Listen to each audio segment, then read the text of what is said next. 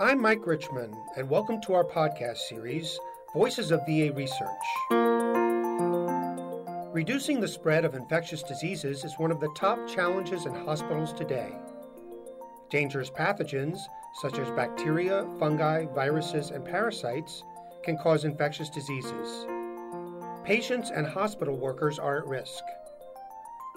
VA and the U.S. Centers for Disease Control and Prevention, CDC, recognize the need to confront this growing health problem. The two agencies have entered into a partnership to ramp up the fight against infectious diseases. The highlight of the partnership is a research network that will identify ways to better protect patients and employees from infectious diseases in medical settings. Here to discuss this is Dr. Heather Reisinger, an infectious disease specialist at the Iowa City VA Healthcare System. She and her colleague, Dr. Eli Perencevich, are leading VA's efforts in the partnership. Dr. Reisinger, welcome to Voices of VA Research, and congratulations on the VA-CDC partnership. Thank you. To begin, I'd like to ask you, how did the partnership evolve?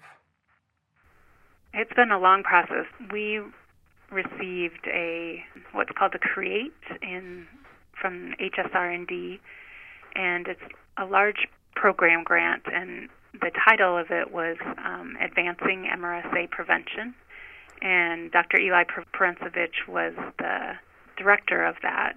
And the CREATE involved 4 studies that were multi-site, and we were involved with 10 different VA facilities across the nation.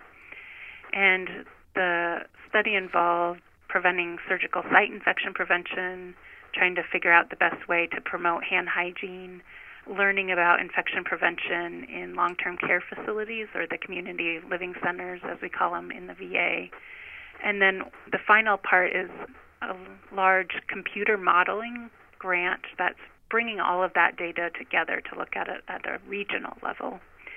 And from working with all of the 10 different hospitals that were part of the CREATE, we really developed a strong working relationship. And Eli was really feeling like we've developed and we've put all of this time in developing this great network of infection prevention research that could be easily used to conduct other studies. And so he contacted the CDC as well, because they're very interested in system-wide implementation and also intervention studies in infection prevention, and looking for ways to do it quickly and cost-effectively. And so Eli went to the CDC to ask them if they might be interested in funding a network. And so they were very interested, and then it evolved over time through conversations with them about how it should be structured and how it should work. And then Eli asked another 5 sites to join as well. So now it's a 15-site network that's related or connects both the CDC and the VA. What is VA's role in the partnership, and what is CDC's? VA's role is really providing the structure, the hospitals that are involved, the healthcare systems that are involved. Through that, the hospital epidemiologists are the site PIs, or principal investigators, for each of the projects for the network. And so that's contributing a lot of workforce power as well as the structure of the facilities. In addition, I received a grant that is actually an extension of the CREATE that is funding an implementation core so that we can study implementation issues, questions, alongside these new interventions that we're going to be studying. And so VA has funded that whole piece of the grant, I guess, or the larger network. And CDC has really obviously provided funding for part-time research coordinators at each of the 15 sites, so really the kind of boots on the ground, nuts and bolts that need to be done when you do these types of interventions, as well as funding for a data core to do some of the statistical analysis that needs to be done for testing these interventions. And then they are really really partners in this whole thing, and so are with us throughout the process of looking at what different interventions we might want to test and helping make those decisions throughout the whole process of finalizing those as well. So, very interesting. For the research network, I understand that researchers will carry out studies in infection control and the proper use of antimicrobial drugs to best meet the growing threat of multi-drug resistant pathogens. Can you give me an example or two of these studies? Sure. So right now they haven't been finalized. We're kind of going through our last step with the CDC, but they're very close.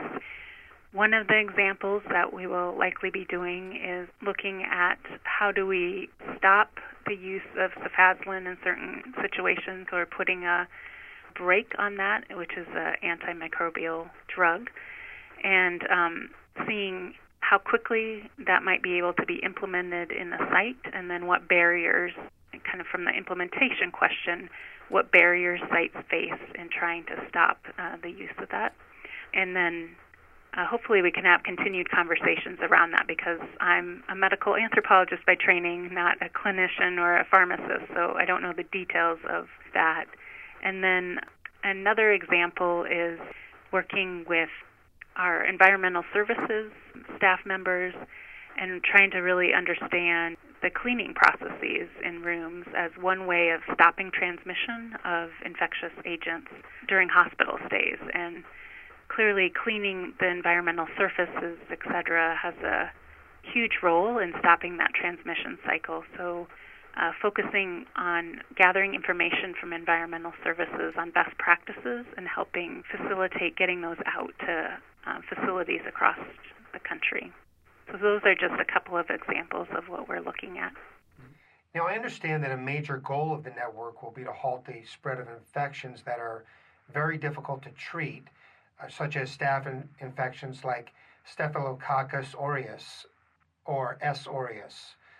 Staph infections are caused by bacteria often found on the skin or in the nose. Why are these infections difficult to treat?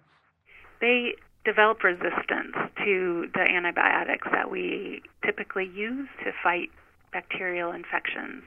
And when they develop resistance, we have to try to use other antibiotics or antimicrobials to fight the infection.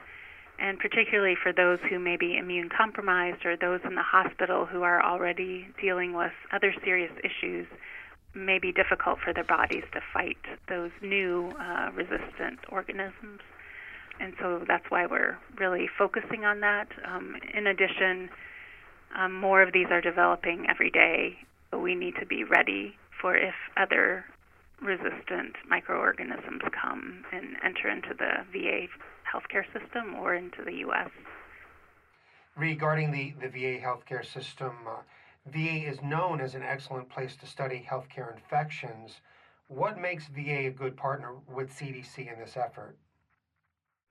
So I think it's really the fact that we're the largest integrated healthcare system in the United States, and by having an integrated system, we can look at patients from outpatient clinics and their primary care visits to hospitalizations to those that are in long-term care facilities, and also the interactions between all of those facilities. So that creates a unique system where we can really try to understand how these microorganisms are working within the system among the healthcare workers and patients and families that are all interacting together. And so it provides a nice place to try working on all of those issues that we can then think about implementation issues and try to spread it to other healthcare systems and hospitals throughout the country. What are the ultimate goals of the partnership, and how encouraged are you that it will bring about positive results? You mentioned that it may be your intention to spread this around the country. So if you could elaborate on that, that would be great. I think what we're most excited about is having the opportunity to have a network where when new innovations happen, that we can quickly put them into a system of 15 different hospitals and see how they're working in those different facilities, because we know each VA has to deal with their own different structures, different patient populations sometimes, things like that, geographic regions, for example. By having a network of facilities where we can quickly do that, we can rapidly understand their effectiveness in different settings, what the barriers are, and how to make it more effective if we would to roll it out in larger way. So it's really kind of a lab in some ways, a human behavior lab crossed with microorganisms in real time, where we can really try to see and test these innovations rapidly, but also in a cost-effective way.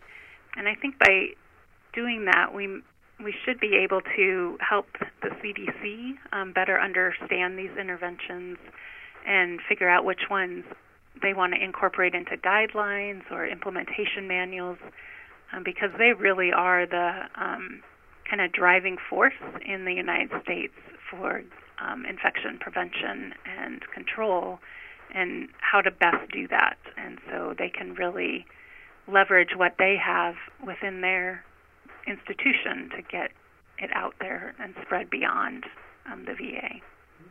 Well, Dr. Reisinger, this has been a very enlightening conversation, and thank you very much for filling us in on the VA-CDC partnership.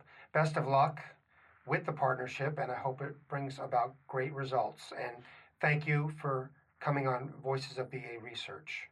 Thank you so much. Take care. We appreciate Dr. Reisinger discussing this important initiative to control infectious diseases, and we look forward to learning about the results of the VA-CDC partnership. You've been listening to Voices of VA Research. Hope you enjoyed it, and please tune in again. I'm Mike Richman. To learn more about VA research, go to research.va.gov. That's research.va.gov. You can also follow us on Facebook and Twitter.